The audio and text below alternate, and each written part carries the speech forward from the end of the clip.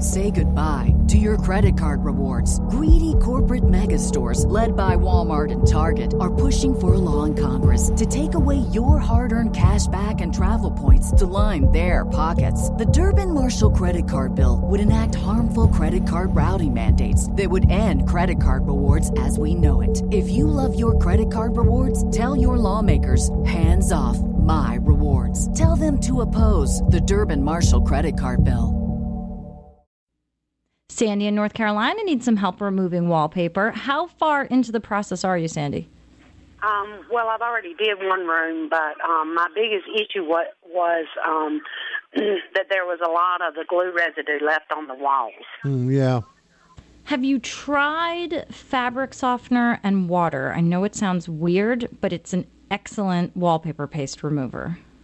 Are you? No, I haven't tried that. It's worth a shot. I mean, otherwise, if it's not too much and you're just dealing with like a little bit of texture and residue, you could lightly sand that away, too. Yeah, and if you use the fabric softener on your walls, it smells lemony fresh. And that won't sink into the sheetrock and stuff. Well, I'm not saying super saturate it. Don't saturate it.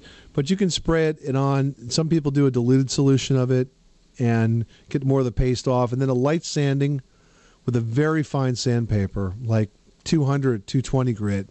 And then you want to prime the wall with a good quality oil-based primer, and then you can paint it. And if you follow those steps, it's not as smooth as, new drywall, but it'll be acceptable. It'll get there. And then don't pick a paint that has any sort of a sheen if you don't get it, super smooth. Because if you pick something, I wouldn't even go eggshell. I would go like flat. Yeah, just good quality flat. Otherwise, any You'll little see bump everything in the wall when the light hits it, it'll show.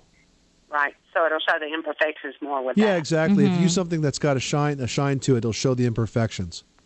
Okay. Sounds great. All right. Well, good luck with that project, Sandy.